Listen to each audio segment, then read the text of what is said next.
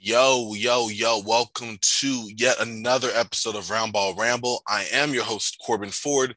You can find me on Twitter at Corbin NBA. This is a Sports Ethos presentation, like the intro says, so check out Sports Ethos on Twitter at Sports Ethos, online, sportsethos.com. Pretty simple, SPORTSETHOS. I say it every time just to remind myself as much as you. But definitely make sure to do that, not just fantasy basketball coverage, but also NBA, baseball, football, and now the WNBA as well. So definitely make sure to get on board with that. Also, while you're there, please take a moment to follow at Ethos Fantasy BK on Twitter, the single most dominant basketball and fantasy newsfeed on earth. Get all your NBA news in one handy Twitter feed. It's faster than competition and provides more analysis too. Again, that's at Ethos Fantasy BK on Twitter. Follow now.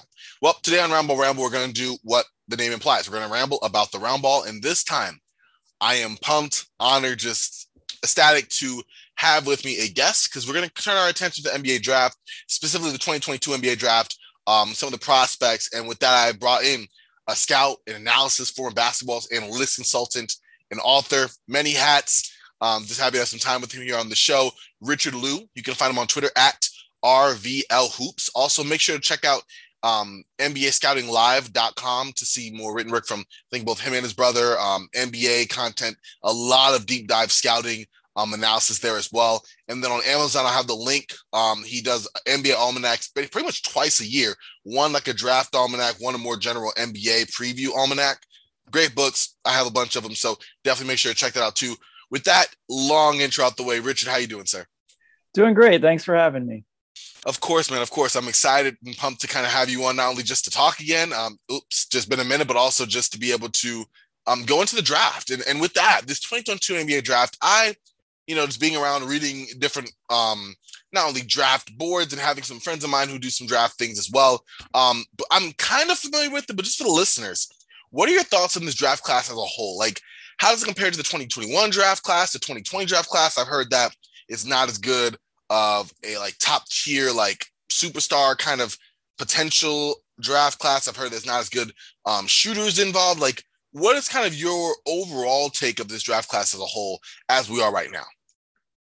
Just in general, probably this class is probably closer to 2020, where I mean, if you would go back a couple of years, people were at the time kind of saying that draft was a little bit weak and so they're saying kind of the same things about this one, but you could see there's some value to be had, kind of not only kind of with the first few guys at the top, but kind of probably if some guys kind of in the rest of the draft they land in good spots, you could see maybe some guys overachieving out of this, but so probably I would say it's closer to 2020. It doesn't quite have as much kind of upper end talent as say last year's had. So that's kind of where I think this draft is at. Okay, that makes sense. That makes sense for sure. And that's something I've heard, especially, in terms of this class, you hear the names. Last year, you heard the big prospects that were out there and how they would shine. I know, it's always three or four guys that it's centered on come draft season that people really kind of focus their attention to. In regards to this draft class, is it like last year's? I mean, last year's, of course, all we heard, you had, of course, Cade Cunningham, Jalen Green, of course, Scotty Barnes, Jalen Suggs was a big guy. Those four, Evan Mobley as well. Those are the five that were around there. Of course, there was a lot on Jonathan Kuminga as well. And then it started branching out as more analysis as we got closer and closer, of course, to the draft. This year, is it really more like a top three draft class in terms of potential NBA stars, or do you think the list goes deeper? And of course, of those top three, I'm talking about like a Jabari Smith Jr. From Auburn, Apollo Banchero from, or I'm saying right, Banchero. I've heard it. I've been going Benchero, but Okay, I've heard it both. I both think both ways. ways. Yeah. Okay, So yeah, when we get closer to draft, we'll nail it we'll down. know for sure. Yeah, and Yeah. but him out of Duke, and then of course from Gonzaga, I think Chet Holmgren as well. Chet Holmgren as well. So is it just top three? Do you think there's more guys outside of that have some potential superstardom? I mean, I know it's super early, but the draft. I mean, you guys project out. Like, what are your initial thoughts? And I'm really curious.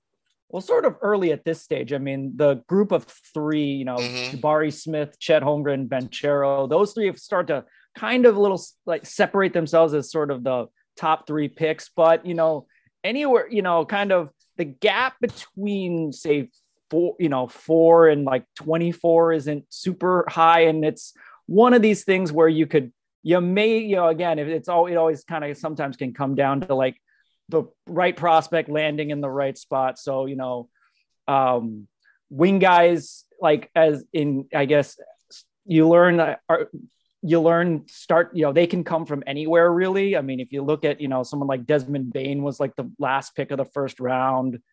Jimmy Butler was the last pick of the first round in his draft. Mm-hmm. Chris Middleton was a second round pick, Kawhi mid first. And so you have, a situation where, like wings, it's, it's either polish or, it's like you either, hope, you bet on polish and maybe the tools they have enough tools to kind of make it, or they have tools and maybe they, their work ethic carries them to become way more polished than they ever did out of the draft. So, you could see like with this crop of wings where, they're kind of all over the place. Mm-hmm. So if you just get like, somebody in the right situation, they might overachieve. And then outside of the top three, probably Jaden Ivey probably might, have kind of, yes, if there are certain things he works on, he can, he might be able to kind of level up and kind of,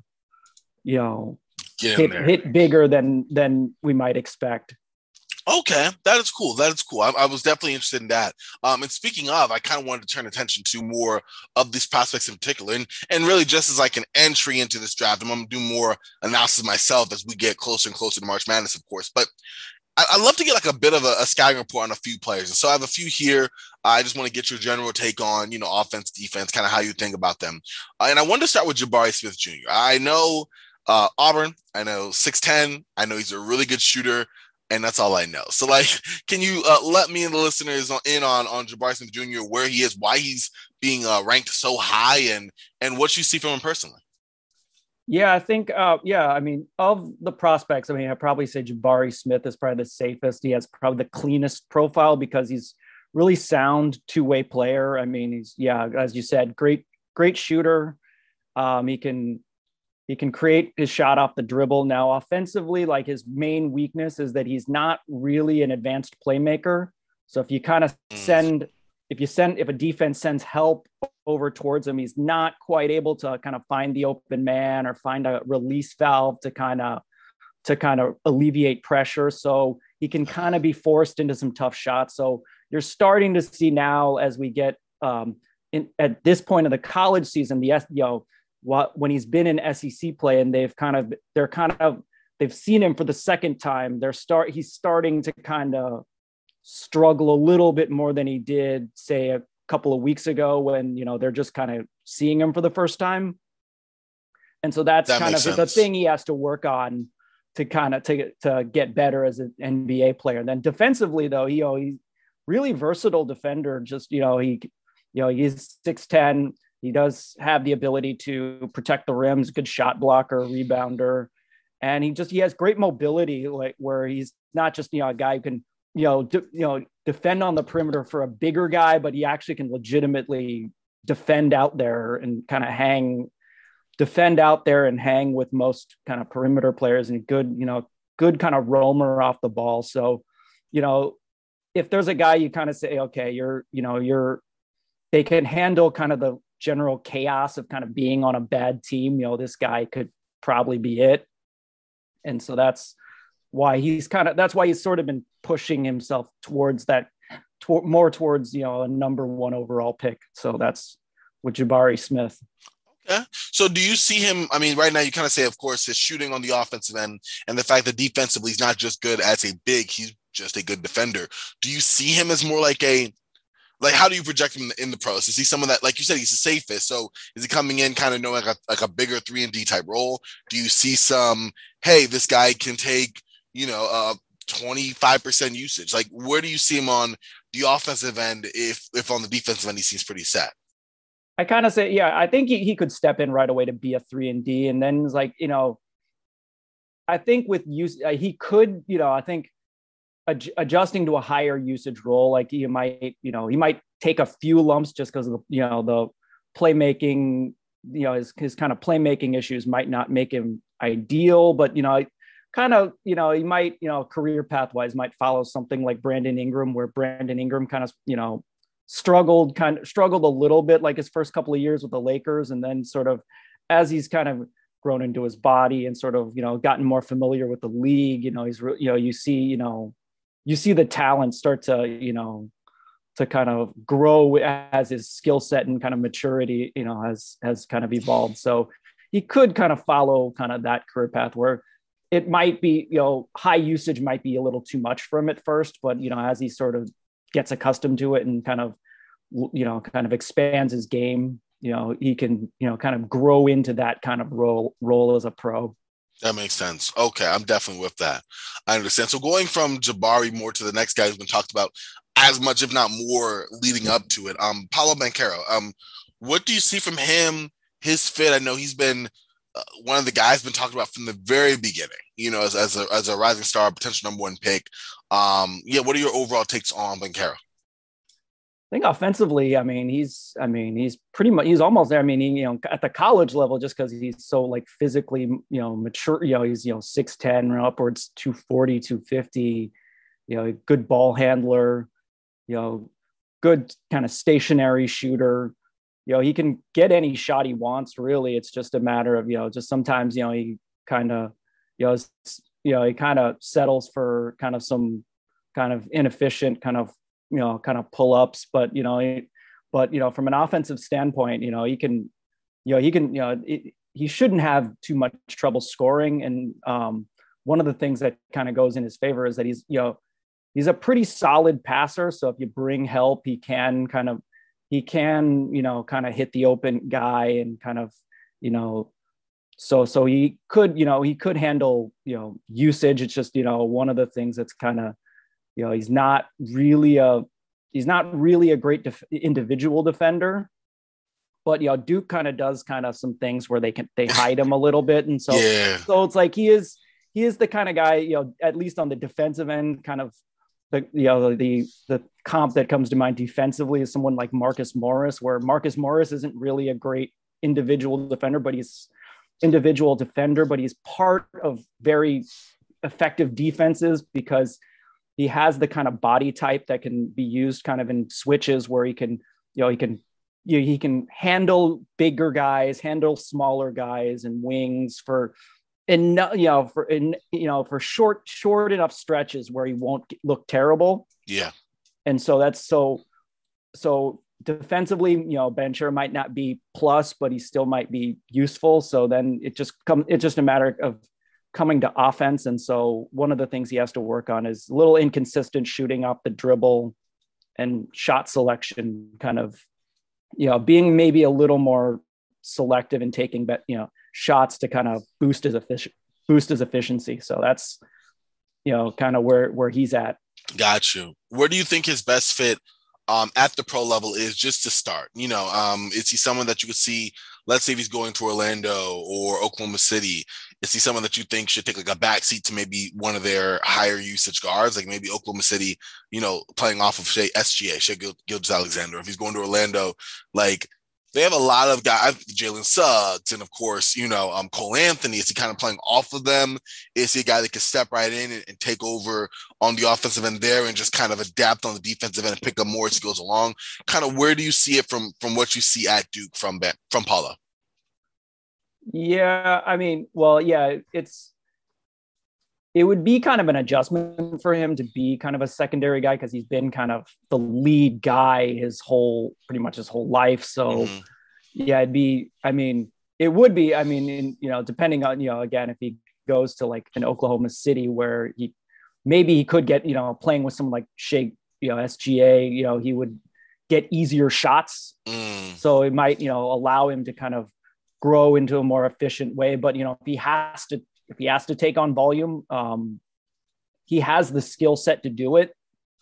So it's just a matter, some of this is not really, again, if he lands in maybe Houston, maybe a little bit best of both worlds where, he might be, kind of co-number one with Jalen Green or someone where he could take on volume and, and he doesn't, and he's not by himself. So it's, so yeah, but, I think, but for the most part, I'm pretty solid. He probably could handle kind of the workload. I mean, if and eventually get there, as long as, a team kind of stays relatively patient with maybe some initial growing pains. Yeah, definitely. I like that. I think that you're right. It's a fit where, like you mentioned in Houston, we can kind of get the best of both worlds here. But I definitely think it's going to be intriguing to see as we get closer to, of course, NBA draft season, kind of where he falls, and projecting the best fit at the pro level will be great. Moving on from him to the other guy in the top three, Chet Holmgren. Gotten a lot of stuff on him, heard a lot of things about him, just this 7 foot, guy who can shoot a three and block shots. Tell me some more about Chet, please. Yeah, I mean, Chet Holmgren is really uniquely talented guy. I mean, it's just, he's, as you said, 7 foot, good ball handler, can pass, knock down shots. I mean, he's insanely effective in transition. I mean, last I checked on Synergy, I mean, his effective field goal percentage dropped to 95%, where it was, he's 75% in those situations, and he's making 2/3 of his threes. So just, a guy in the open floor who can handle, pass, hit pull-up jumpers, so that's something that's really, intriguing in terms of his skill set. Then in half court, it's kind of been tougher to kind of get a read on him, just because, he's kind of in this odd kind of secondary role where he's kind of, where he has to kind of defer to kind of some of the upperclassmen on the team, but you still see things that still see kind of ways that he can be effective, where he's very good rim runner, just with his length and athleticism, just, an ability to catch lobs and finish at the rim. And then he's a very good spot up 3-point shooter. So, he can kind of stretch the floor, but, they rarely give him kind of opportunities to really create for himself. And he's always kind of been sort of a guy, even in high school, because he and Jalen Suggs used to be teammates in high school, where he's always been the guy who has been in the position to defer. So there's a little bit of concern that he might not have that sort of alpha sort of mentality to be a leading scorer. Mm-hmm. But I think if you put everything kind of his skill together, he still can be a really kind of dynamic player that could really help a team on offense, where, if it's, roll to the rim, maybe use his handle and pass, short roll playmaker, okay, stretch big, he really, he has a lot of, stretch big, and then his transition skills, you could get some really interesting value out of that. And then defensively, even though he's rail thin, where he's listed under 200 pounds for a guy 7 feet tall, but he shows enough physicality where, he kind of tries to stay in there, even though every bigger guy that plays against him tries to kind of bully their way through him. But, he kind of stands in there, he's good enough to kind of stay in there, and he can block, really good shot blocker. And he's got solid enough mobility where he can kind of he can defend on the perimeter and kind of play in kind of some switch heavy kind of schemes. That's so cool. I mean, it's just going to come down to whichever team gets him has to kind of be creative in kind of his usage, or else he just kind of might be sort of pigeonholed into that sort of Miles Turner sort of. Yeah, that role, that stretch kind of strain, that stretch kind of rim protector role. But, but if you really want to unlock kind of his skill set, you really, you got to kind of got to get creative with lineups, kind of in the way that, Cleveland's kind of used Evan Mobley, where in those kind of jump, kind of utilize, kind of take advantage of kind of his kind of unique body type to kind of create different matchups and things like that. That is cool. That is cool. I appreciate you breaking it down in such a way and showing the versatility that he kind of brings to the table there. And also, I guess, the potential risk of him not being fully utilized at that level, at the next level. So that's something I'm definitely intrigued by. And he is one of the more interesting players because it's hard to find, not that I'm really good on comps between college and NBA anyway, but it's hard to find like okay, he reminds me of this guy. Like, first thing that came to my mind, not having watched anything, I'm like, oh, Sean Bradley. I don't even know. Like, you know what I mean? Like, Yeah, that was just tall, white dude. I was like, okay, it has to be him. Like, no, like there's a lot more skill there on both sides of the ball.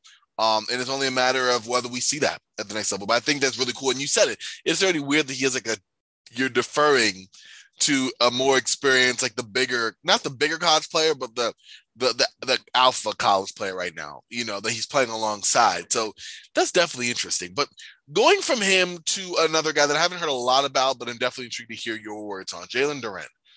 What can you tell about Jalen Duren? And then I guess we can go from him to Jaden Ivey if you want to kind of get both of them. Although, yeah, let's kind of talk about the next two because they're just outside of that or in that like main mix, depending on who you talk to.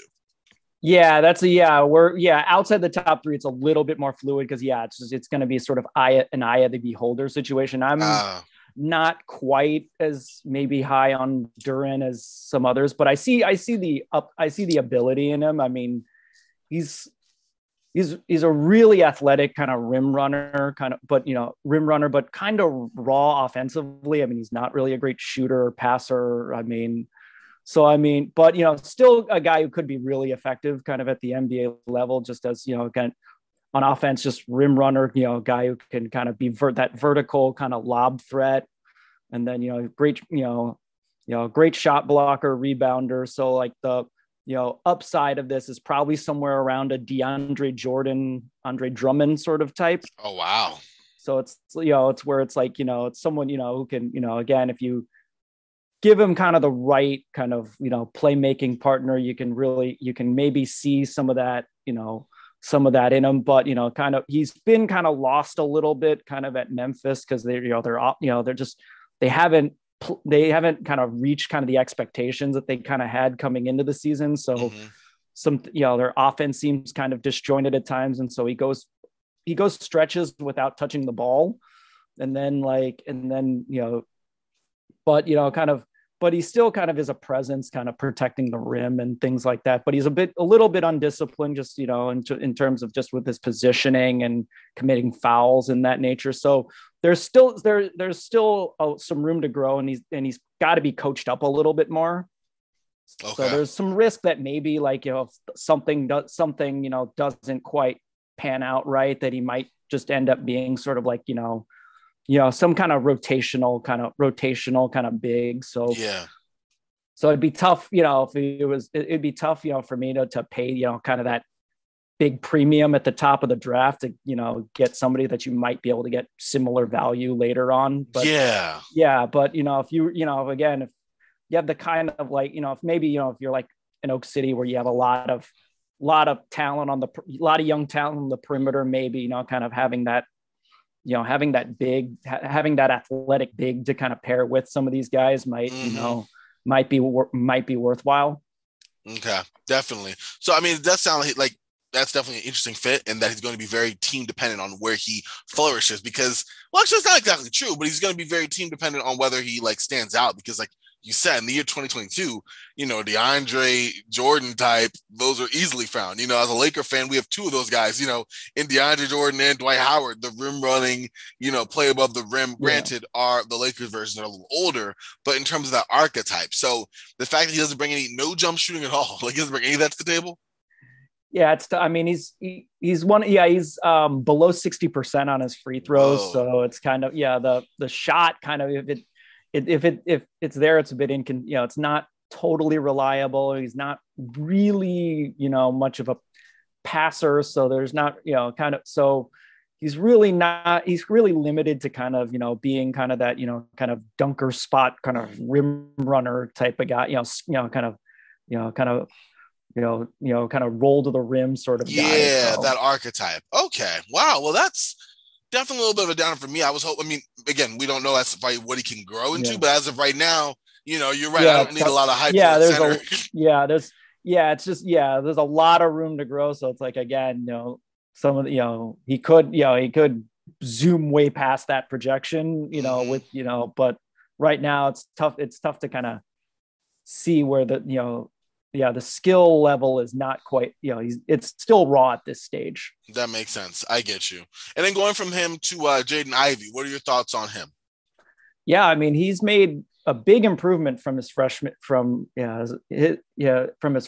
Kind of struggled a bit last year, but this year he's really kind of leveled up and become a really, really good player for Purdue. I mean, one of the things that works in his favor, he's a really good shooter off the catch, so he can run off screens, good spot up shooter. Off the dribble, he's a little bit inconsistent, especially from deep. Like his percentages on kind of pull up threes isn't really that great, but he is a little bit better kind of pulling up from mid range. So he does have the ability to grow into that sort of lead kind of shot creating kind of scoring guard. He's improved, he's gotten better as a passer, but it's still not, he doesn't quite have that kind of natural feel for it right now. So it's he can be a little kind of, almost mechanical, or kind of, he might think kind of sequentially at times. So if there's something kind of unexpected, it doesn't quite see the opening as kind of quickly as he should. But if he works on if he works on his playmaking and his ability to score off the dribble, there might be the upside might be some, if everything breaks absolutely perfectly, maybe he's in that sort of kind of maybe in that like Brad Beal, like maybe some whatever the level down from Bradley Beal is, that kind of guy. But okay. Yeah, but kind of on average, a guy, I was looking kind of just through like just running kind of preliminary thoughts, kind of on average, guys like this tend to be more like, kind of like sixth man types, like OJ Mayo, or like Ben, he might be or like a bigger version of Ben Gordon, because defensively is kind of, maybe average kind of at best. There's not a lot of he's just not, they kind of hide him a little bit. So he's not, so he's really going to be kind of, everything's going to depend on his offense more so than, kind of any kind of two-way ability. So, if he kind of if he improves his ability with the ball, then you could probably see him hit the upper end of his projection, but, kind of in kind of a floor, kind of at worst situation, it's a good kind of scoring guard off the bench kind of role, kind of situation. That makes sense. So basically, if you're saying, I instantly came when you said a little bit like a lesser version Bradley Beal. I think Bradley Beal's an above average shooting guard, so now we're looking at an average guard, right? Probably the best way of thinking about that. Yeah, something like that. Yeah. Okay, that makes a lot of sense. I definitely get that. Okay, so with that being said, I kind of move to the next kind of transition here, and that's really not on any, I guess, specific player, but just a unit as a whole. You can kind of pick any standouts. But what are your thoughts on the G League Ignite team and their prospects that are looking to enter the NBA draft this year? And as Jaden Hardy, that's a Michael Foster, a Dyson Daniels, and a Marjon Beauchamp. Like, kind of what are your thoughts on the G League Ignite team in general? I know there's a great article I read just recently from NBA Live Scout, NBAScoutingLive.com, that kind of went into, I think it was a contest or two that had some observations on that. Yeah, I think this year's G League Ignite team isn't as strong as last year's, because last year you had Jalen Green and Kuminga, and so like those guys, you had high, really, kind of definite sort of high end kind of lottery type talents. But this year's team kind of isn't quite, we're kind of looking more like kind of mid to late first or even second round type guys.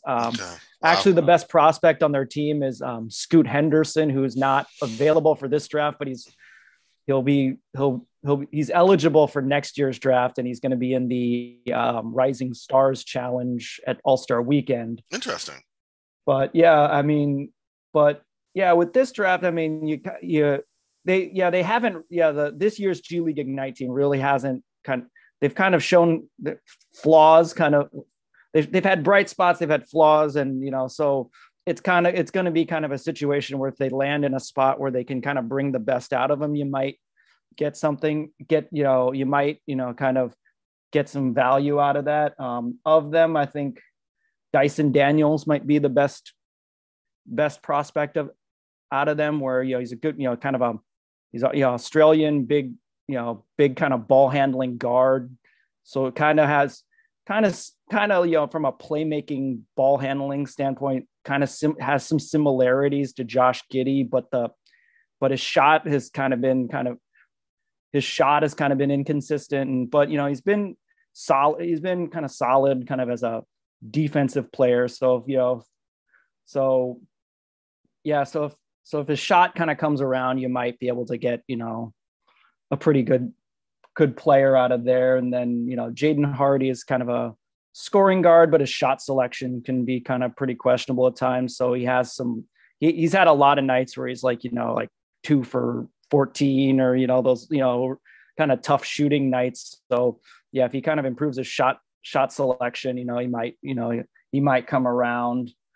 Beauchamp kind of fits kind of that 3-and-D profile, but the shot isn't kind of where it is, and defensively is a little bit kind of unpolished, where he's not always kind of clean in his rotations and things like that. And then Michael Foster's fit is kind of a little bit questionable, just because he kind of fits that old kind of power forward mold, but he's not really a rim protector, kind of undersized to be a center, doesn't have any real doesn't have polished perimeter skills, but in terms of like rebounding and things like that, he does provide rebounding and some inside scoring. He can provide that. So that's more or less kind of where we stand kind of with those G League Ignite prospects. Okay. So it's weird. I mean, you brought up the Michael Foster kind of being a throwback, to the old style, like big man power forward type. And then Jalen Duren also being an old school type. I mean, maybe Foster going back a little further than Duren, but it seems like you have a lot of guys in this draft who are trying to bring, the late 90s, mid 2000s, early 2010s back. Yeah, that is kind of, like a little bit where, you do have some types where you're, again, had it been like, even had it been, a few years earlier, they might be valued a little more. I mean, you kind of see that sometimes with guys who are, like point guards that have that sort of, that classic sort of pass first profile that, where, back 10, 15 years ago, they probably would have been, lottery picks, but then they, kind of move lower just because shooting is at such a premium nowadays, and, kind of switching and things of that nature, switching on defense. So some of the players that kind of fit older roles, even though, you see talent and you see production, you kind of have to sort of figure out where they fit nowadays. That makes sense. And I guess that's a large part of evaluating, because I'm not only seeing like who they are and how they are as players now, what they project to be, and where they go, where they fit on teams. So definitely with you there. Speaking of evaluating, are there any players right now that you look at in this draft that might seem to not be overrated, but like valued higher than you might have them, compared to the consensus? Maybe, guys are really high on Jabari Smith, and you're like, hey, I don't really see that. Like, who are those players for you? Just a couple that, not that you're down on them, just that you're not like selling the farm on them. Yeah, I think there's probably the most kind of disagreement just in terms of what I've seen from just about the kind of the crop of wing guys, where some guys value certain guys high, that maybe a little more polished, or for whatever reason, some guys fall, some guys rise, and so you get like a little bit, maybe people's value systems are a little different, where they might put more of an emphasis on kind of polish and production, and some people might have more of a emphasis on tools. So you get certain guys like maybe Benedict Mathurin is a guy that has sort of seen his stock rise to the lottery, but I depending on again what list I see, I might have somebody rated higher. I think AJ Griffin's stock has started to rise to the point where it kind of matches sort of where I have him, because I have him because at the beginning of the season he kind of wasn't, for whatever reason he wasn't playing very much at Duke, and then he started to get regular minutes, and so and his his efficiency is held up with more playing time. So he's started to kind of seen himself kind of rise to kind of that, kind of top 10 as well. So this is going to be kind of one of those situations where, it's going to be kind of like the middle to like the late lottery part of the draft is going to be a little more fluid, where maybe somebody might have somebody as a lottery pick and somebody else has them as like a, late or a second rounder. And so it's kind of like that last year with Josh Primo, where there was just no consensus across the board on him. So to the point where, the Spurs had him and they picked him 11th, and some people had him as a first round pick. Some people had him as a second round pick. And so, it comes back to, teams and whoever's evaluating, they're going to be different boards. So this draft in particular is a little bit of it's a little more fluid sort of after you get past about 4 or 5, where people are going to start to have some disagreements. And so you might see people rated higher or lower than expected. Okay. I like that. I think it's definitely a nuanced answer in regards to how you look at it and where they rise or fall for sure, in your own personal take. So I appreciate that. Are there any gems outside the lottery that you have your eyes set on? Guys that, we do look back on that are, next year's steal, at their draft position? Yeah, that's a tough question to answer, just literally because one of the things, because the boards are so fluid. So in terms of finding guys that are definitively outside of the lottery. So I think I was looking at this and the one name that comes to mind may be Caleb Houston from Michigan. I mean, Caleb Houston from Michigan, early in the season, he was tabbed as a lottery pick. He kind of had some struggles with his shot just because, so he had some struggles with his shot, and that was, kind of what he was kind of advertised as. But sort of as he's gotten through play in the Big Ten, his shot has been falling. And so he's sort of grown a little more comfortable in his role, where, he's playing kind of off of some, kind of other kind of experienced players. So he's kind of settled down, and he's been able to, establish himself as a really good kind of shooter, kind of off the catch, especially in real stationary situations like spot ups or kind of some, open threes in transition. Okay. When he has his focus, he can be a really solid defender, but he kind of just gets kind of sloppy. So he could kind of project into the future in kind of a 3-and-D kind of role if he lands kind of in the right situation. So, okay.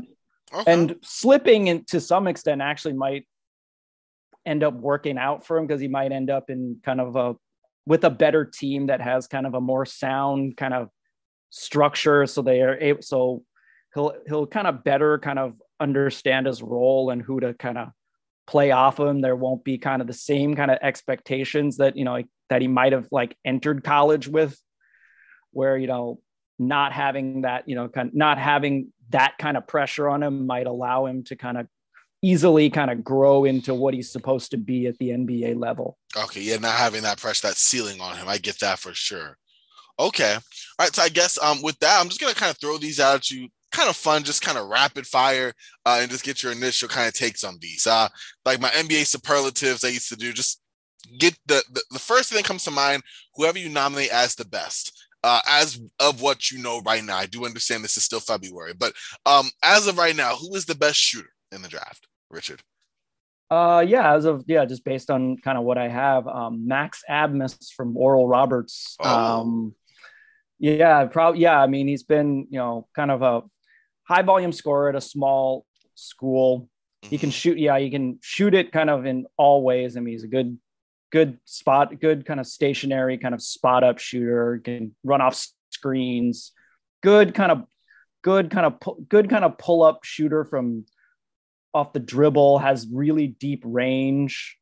I mean, he's probably not going to be kind of in that primary creator role that he is kind of at Oral Roberts, just because he's not like, he's kind of small. He's kind of small. He doesn't quite have kind of the elite athleticism, but, the shot is there. He has good kind of court sense on the offensive end. So he could kind of be the kind of guy who grows into like a kind of a variation of somebody like Seth Curry. Okay.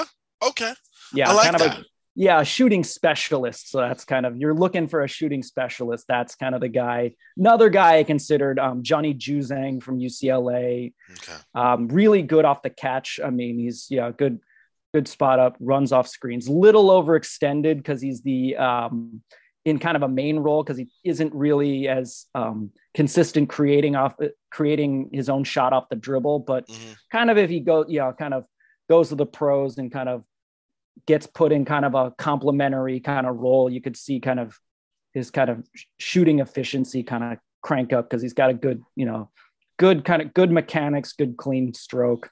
Okay, that is cool. All right, so I guess from there, Richard, the next, the best passer / ball handler. I wanted to say floor general, but that's the best way I can describe it to myself.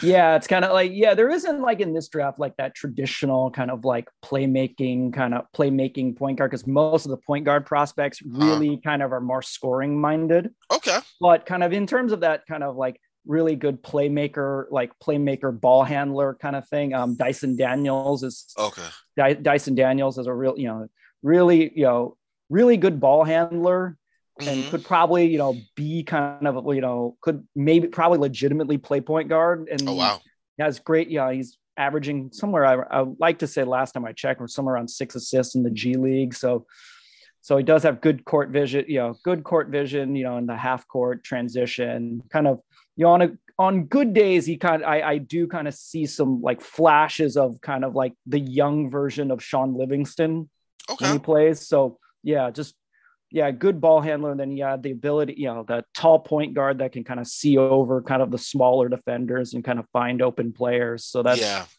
using his size to his advantage in terms of playmaking purposes. Yeah, definitely get that. All right, so the best rebounder. Yeah, the best rebounder. I gotta just go with numbers on this one. Oscar Tshiebwe from Kentucky leads the NCAA in every rebounding category. Wow. Off it. Yeah, so he was already a good rebounder at West Virginia, and then this season at Kentucky, he's been just absolutely just killing it on the boards. I think I last saw like per game, it's just he's at 15, and then you just break it down: offense, defense, per minute, possession. He's the leader in every single category. Wow. So it's hard to argue against that. Yeah, no, definitely not. I mean, if he grabs everything in rebounding, you kind of have your answer there. The best defender. I know there's a few kind of intriguing guys here, but who is your just straight up best defender that you see so far in this draft? Yeah.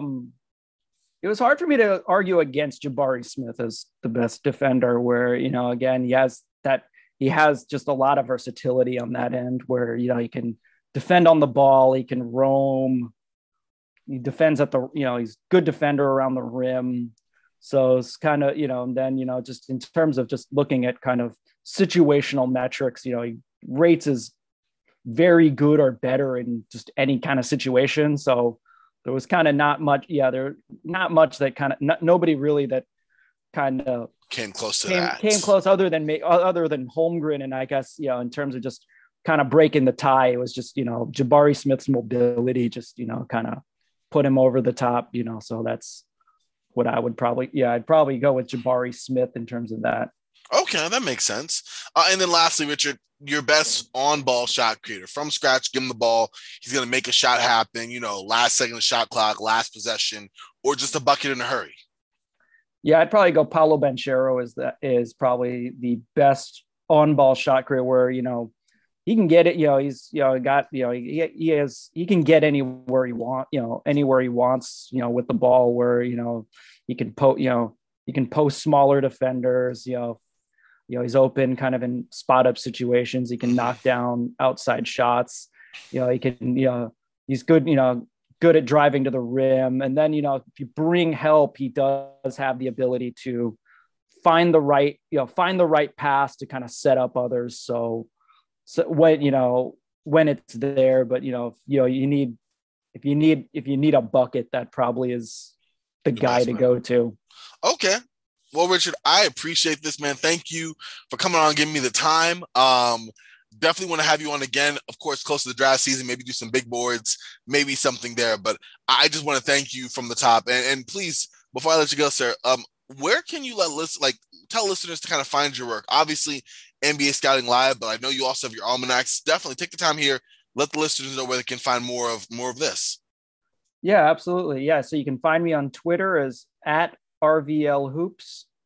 And so, yeah, I also write 2 almanacs a year. You can find them www.amazon.com/author/RVL Hoops. That basically is my author page, and it has it'll take you to all the books that have come out so far. And then, I edit NBA Scouting Live. Most of the writing on that is done by my brother Alan. So NBAscoutinglive.com. And then, and if anyone's ever if any of your listeners are in the Seattle area, I also organize a meetup group, NBA Seattle, on the Meetup app.